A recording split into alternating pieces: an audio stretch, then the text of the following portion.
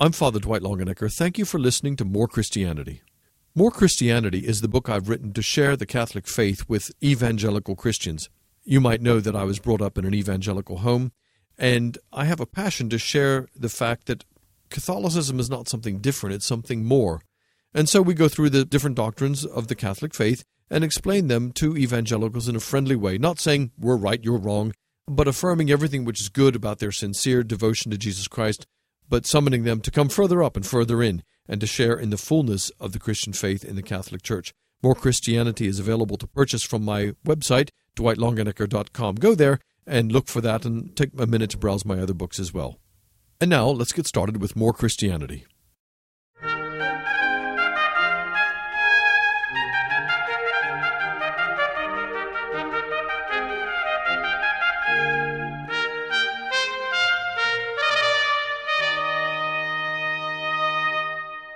Welcome to More Christianity. This is the program where we explore the fullness of the Christian faith in the Catholic Church. I'm Father Dwight Longenecker, your host for this half hour. We have here on More Christianity every week a different guest. Sometimes we discuss music, architecture, literature, blogging, writing, conversion stories. A different guest always sharing with us their enthusiasm for the Catholic faith and what they're doing to help to promote and live that faith in the world today.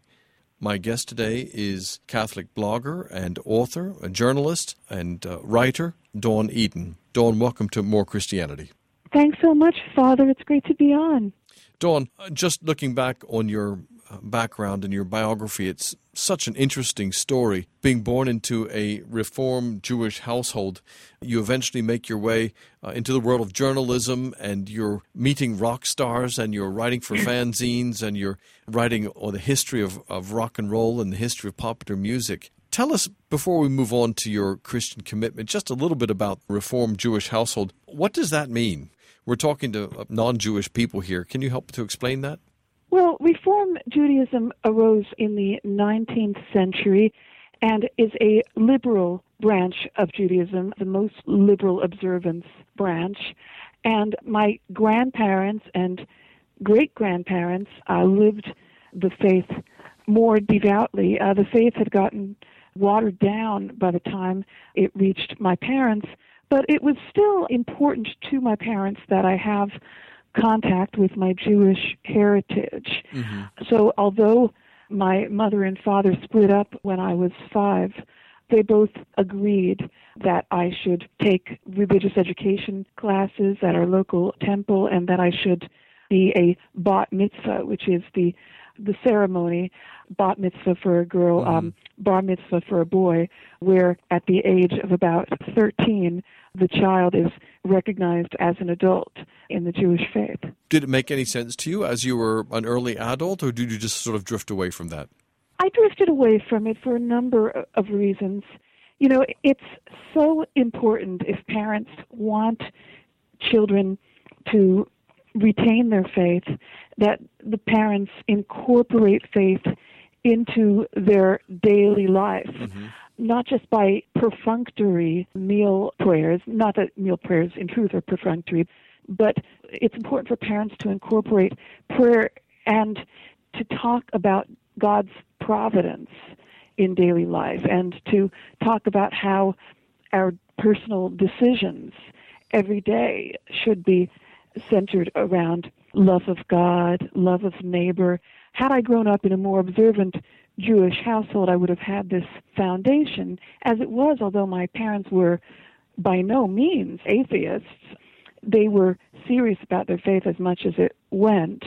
I didn't really have the sense that faith was part of daily life. I had the sense that it was bracketed off to just temple observances and perfunctory mealtime prayers or Shabbat prayers. So as a teen, you're growing, you're changing, you have all kinds of hormonal changes, and unless you have a strong foundation, it's very easy to be taken up with the religion of the culture, which is really a kind of functional atheism. Although I never believed for certain that God didn't exist, I did, from my teens on, act as if God didn't exist. So you are growing up with a Jewish background, as you say, drifting into a kind of practical kind of atheism, and you're getting involved in the exciting world of popular music, writing and interviewing, I guess, rock stars and popular music stars. That must have been an exciting world for you. Well, it was. I certainly loved music, and I particularly became taken with 60s pop music, and especially the obscure kinds of 60s pop. When I was growing up after my parents' divorce, my mother became interested in the hippie kind of lifestyle that she had missed out on in the 60s and early 70s when she was married to my dad. So my mother had these albums by hippie-era bands such as Crosby, Stills, and Nash. So when I started to get into music, I wanted to get into music that wasn't my mother's music, and so I actually went back further to the British invasion era and the mod era and the era of obscure one-hit wonder American psychedelic and garage artists. And what I found was that not only was this music interesting to me, but it was an area where I could gain some expertise, and that there was this hip kind of underground subculture that was as fascinated by this era of music as I was. So I was able to fashion a kind of a career for myself, not terribly lucrative, but still I was able to make a name for myself among record collectors as a 60s pop historian. And once the CD era came around in the 1990s, when I was in my early 20s, I was able to get in on that very early on by writing the liner note booklets to CD reissues of artists such as Harry Nilsson and Del Shannon and Gene Pitney, and I was able to interview the original artists, which was a wonderful experience. After about 10 to 15 years working in journalism, especially in rock journalism, you moved from agnosticism, practical atheism that you explained, to having a born-again experience. You became a committed Christian. Was that within the realm of the evangelical world? Initially, yes. And initially, if I called myself anything, I called myself an evangelical. And as I say in my book, My Peace I Give You, Healing Sexual Wounds with the Help of the Saints, I was suffering from a terrible suicidal depression through my teens and my 20s, which I now know was undiagnosed post-traumatic stress disorder.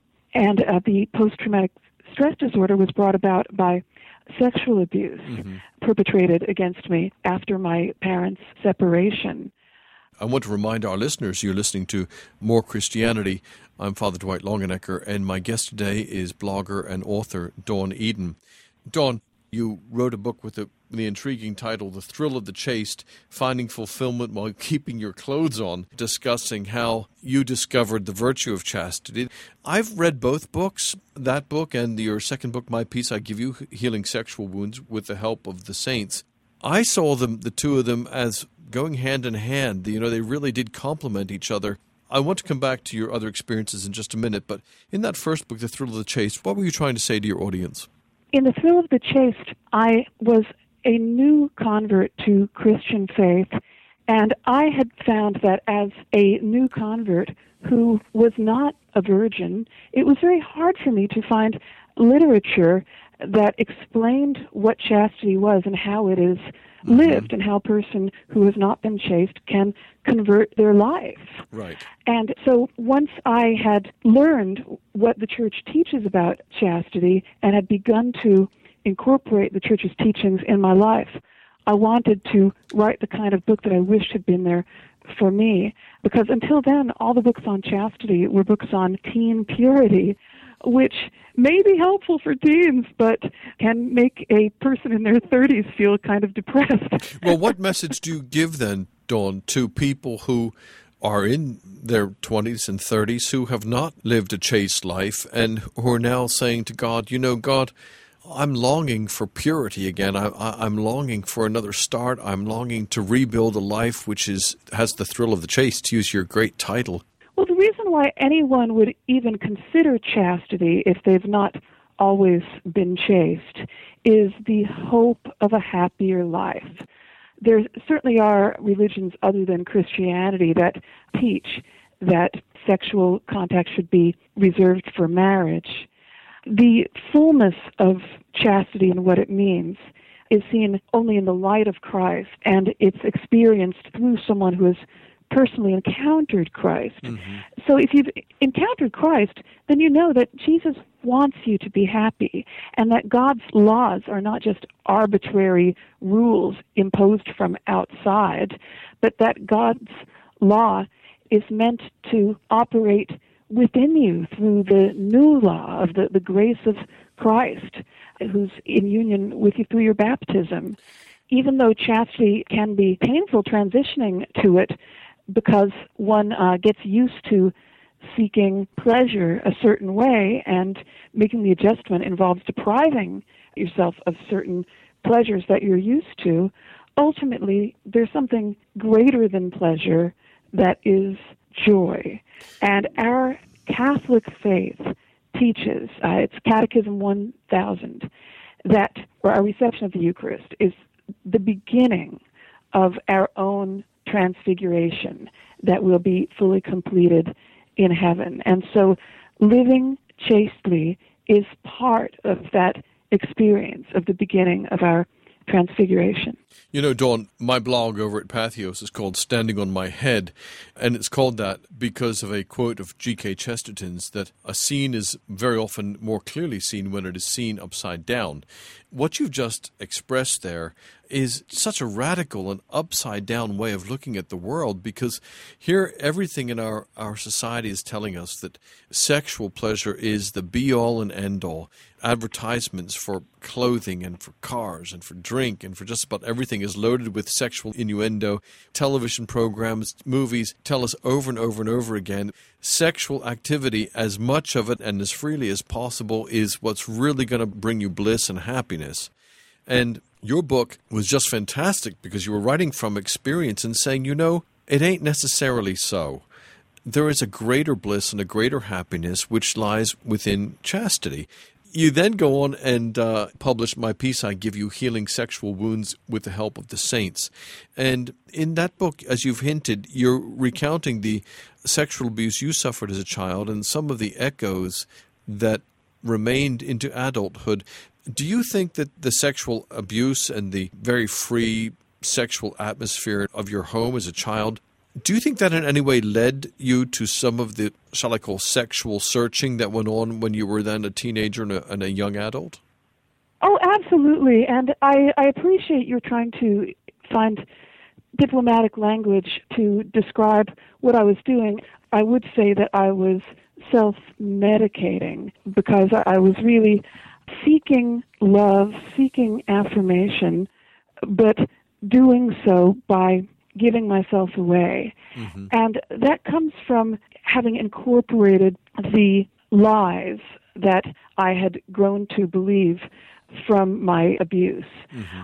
Every human being's identity is first and foremost as a beloved son or daughter of God the Father. Yes. That is who we are, and we are children of God in Christ. Mm-hmm. And that's how we find ourselves. But what abuse does is it makes the child think that he or she is not a child of a loving Father in heaven, but rather that he or she is just an object to be used. Right. And so I thought that I was valuable not for who I was, but only for what I did. And that led me to a kind of behavior that I now know is called dissociation. Mm-hmm. It's a frequent effect of post-traumatic stress, particularly among people who suffered abuse, feeling that I had to create a false self to protect myself, because inside I felt like this vulnerable, exposed child. Yes. In my piece I Give You, I have greater insight in seeing that these were efforts to, in some way, gain control by acting sexually aggressive, because I thought that if men were going to use me, then I could at least control how they used me. Now, of course, as you can imagine, there's a terrible irony in that by advertising myself sexually, thinking that I was gaining more control, I was only attracting predators, people who would use me. One of the interesting studies I read some time ago, Dawn, was about kindergarten children and how they reacted to a friend, a peer member who was injured. they saw that when a little kindergartner would fall down on the playground and scrape her knee, some children would run over and offer sympathy and help. Other children stood aloof and indifferent from the injured friend. But the most intriguing thing was a third group of children, when they saw the suffering of one of their peers, would go up and hit the person. They studied this remarkable phenomenon, and happily it was only a few children who did this. The children who hit the other child when they were hurt were children who were themselves being hit at home. Those children who were being hit at home, they knew that mommy and daddy or stepdaddy and stepmother or whoever are supposed to love them, but they hit them. Therefore, they associated love with hitting. You can see the same thing applied to sexual abuse, where if a child is abused sexually by the people who are supposed to offer them unconditional, non-sexual love, they then associate all affection with sexuality. That's very interesting, and it makes a lot of sense. I just got back from speaking at the conference of the Courage Apostolate, which is a great and faithful apostolate for men and women who have same-sex attractions, and it's got a sister organization, Encourage, to help parents of children who have self-identified as quote-unquote gay. In going to the Courage conference, I spoke with a number of the members of Courage. Now, as you know, it says in the Catechism, we don't know what causes same-sex attractions. We can't assign it all to one thing. But many people who are struggling with these attractions spoke about certain dysfunctional behaviors that were taking place in their home, abuse or other forms of dysfunction, and that they came to associate these abusive or dysfunctional behaviors with love. We have to remember the child is learning what love is all about. He or she is learning what love is about from the people who they know instinctively are supposed to love them. Essentially their mother, their father, their grandparents, the elders, their aunts and uncles. And now if those people abuse them sexually and use them sexually, they then go on to associate love and affection with sexuality. And this is why sexual abuse so often breeds more sexual abuse. Sexual abuse very often breeds more promiscuity and so forth, because those connectors for a child and trying to learn what love is, they go wrong. They themselves have been abused and they don't function the right way.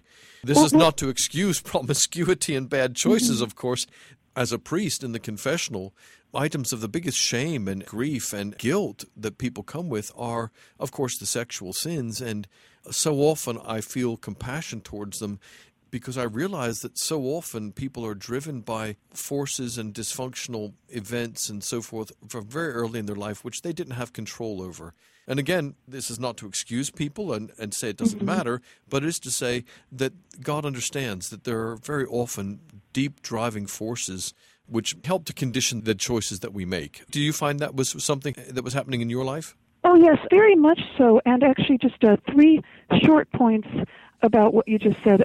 Number one, what you've described is yet more evidence that the Church is right to insist on the family, husband, wife, and children as the primary cell of society, that the marriage of a man and a woman is the safest place for a child to grow up.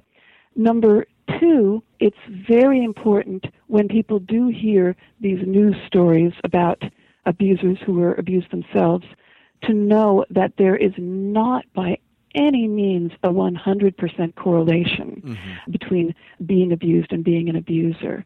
Very often, actually, people are afraid to report that they've suffered abuse because they're afraid that then they'll be ostracized as someone who is likely to abuse. Right. And that's absolutely not true. In fact, the people who are most likely to abuse are the people who don't get help for having suffered abuse. The people who are in total denial, they're the ones who are most at risk of abusing. The people who get help are the ones who are least likely to inflict evil on others.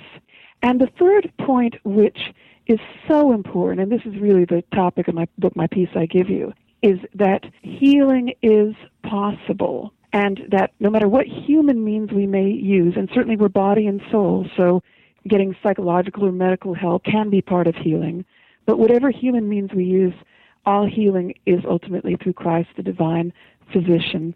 And when we learn about the life of Christ and the lives of the saints, we're able to place our own sufferings within the sufferings of the mystical body and likewise find our own healing and resurrection.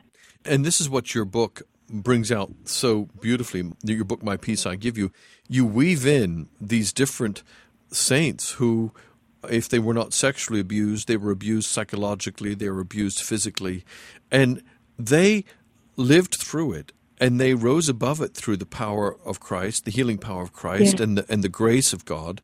And the book is so full of hope, Dawn, because it says to the readers, it says to us, look, although you might have these shadows in your past, you might have these dark skeletons in the cupboard, you have these deep traumas maybe buried right in your ancestry as well as in your own family, God can go back there and heal that. There is healing of the memories. There is healing and reconciliation. The saints showed that they triumphed over it through, the saints that you quote and refer to, showed they triumphed over it through God's grace and Christ's healing.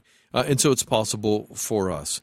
I think you've probably read my book, Praying the Rosary for Inner Healing, which also connects in with the mysteries of the Rosary and says, look, through prayer, through ministry, as well as through other means, God can bring us into that place of purity and chastity, and not just chastity as a kind of lack of sex or purity as this kind of pious and watered down kind of religion which doesn't really ever have any fun, but we're talking about a kind of life which is full and abundant and full of God's grace and Christ's love. Is that also what you're trying to say? Oh, very much so. And that's one message that you'll find in both my books, both The Thrill of the Chase and My Peace I Give You, that chastity is not primarily a negative. Chastity is a positive. It's a virtue, and virtues are never negative. Right. Virtues are powers. They enable us to do something we wouldn't be able to do otherwise. And chastity, as a friend of mine, a Catholic University doctoral student, Porrick Mayer, puts it, chastity is the virtue that enables us to love fully and appropriately in each relationship, according to the kind of relationship. So if I'm unmarried, then chastity will not include sexual contact, whereas in marriage, sexual union, the marital act, is part of marital chastity, but also part of it is faithfulness and really seeing your beloved as a fellow child of God. And likewise, for me, chastity means loving fully in every relationship in the appropriate way. So it means loving fully as a daughter, loving fully as a sister, loving fully as a friend, and really thinking, how can I love this stranger on the street in the fullest and most appropriate way? Then chastity, seen in that way, isn't boring, it isn't sterile. It becomes an adventure because it means always stepping out and trying to learn to love in ways that are more like Christ and beyond what I would have thought myself capable of. I'm glad you clarified that for us and reminding our listeners that chastity and celibacy are not the same thing. Celibacy is the vow which a religious person takes to not be married and not to engage in sexual relations. All Christians, however, are called to chastity. Chastity is another word for faithfulness to the obligations and the rules that the Christian faith has established for sexual relationships. And therefore, chastity for a single person means that they are not engaged in sexual activity. Chastity for a married person means they limit their sexual relations, of course, to their spouse. I'm intrigued by what you said about chastity being a way of living out the Christian adventure and it not being a negative thing, but a positive virtue. I sometimes think of it like trying to play the piano. You know, it might be fun to sit down at the piano and play it with your elbows and your fists and make a huge racket. It might even be fun to play chopsticks with two fingers, you know, and that sort of level of playing the piano. But to really play the piano with great freedom and grace and beauty, you've got to do your scales. You've got to learn to read music. You've got to go to piano lessons. You've got to practice. so that fullness of your talent and ability and the beauty of the music can flourish. And chastity is a bit like that. It's a channeling and a restriction of physical and human love so that the fullness of human love can flourish. For any great thing to be accomplished requires discipline, and for it to be channeled in discipline. And that's chastity for the Christian life, for the spiritual life. Oh, yes. That goes back to what you said about being countercultural. I invite listeners, if they're interested more in this theme of chastity and the counterculture, to read Pope Francis' address to volunteers at World Youth Day. Because in that address to World Youth Day volunteers, Pope Francis spoke about vocation. And he spoke about those who seek and find and say yes to a vocation as being the true counterculture, because they are rebelling against a culture that says that they're not capable of making a lifetime commitment. This is More Christianity. You're listening to Father Dwight Longenecker, your host, and his guest today, Dawn Eden, the author of The Thrill of the Chaste and My Peace I Give You. Dawn, thank you for being our guest today. We've had a fantastic discussion about chastity. I want to remind our listeners that Dawn's also going to be interviewed by the Sunday New York Times, and that magazine article will be available online. Just go and do a search for Dawn Eden to chase up her books. Follow her blog also. It's called The Feast of Eden. And be in touch with her and make sure you pick up her books, which are so life-changing. Dawn Eden, thank you for being our guest today. Thanks so much, Father.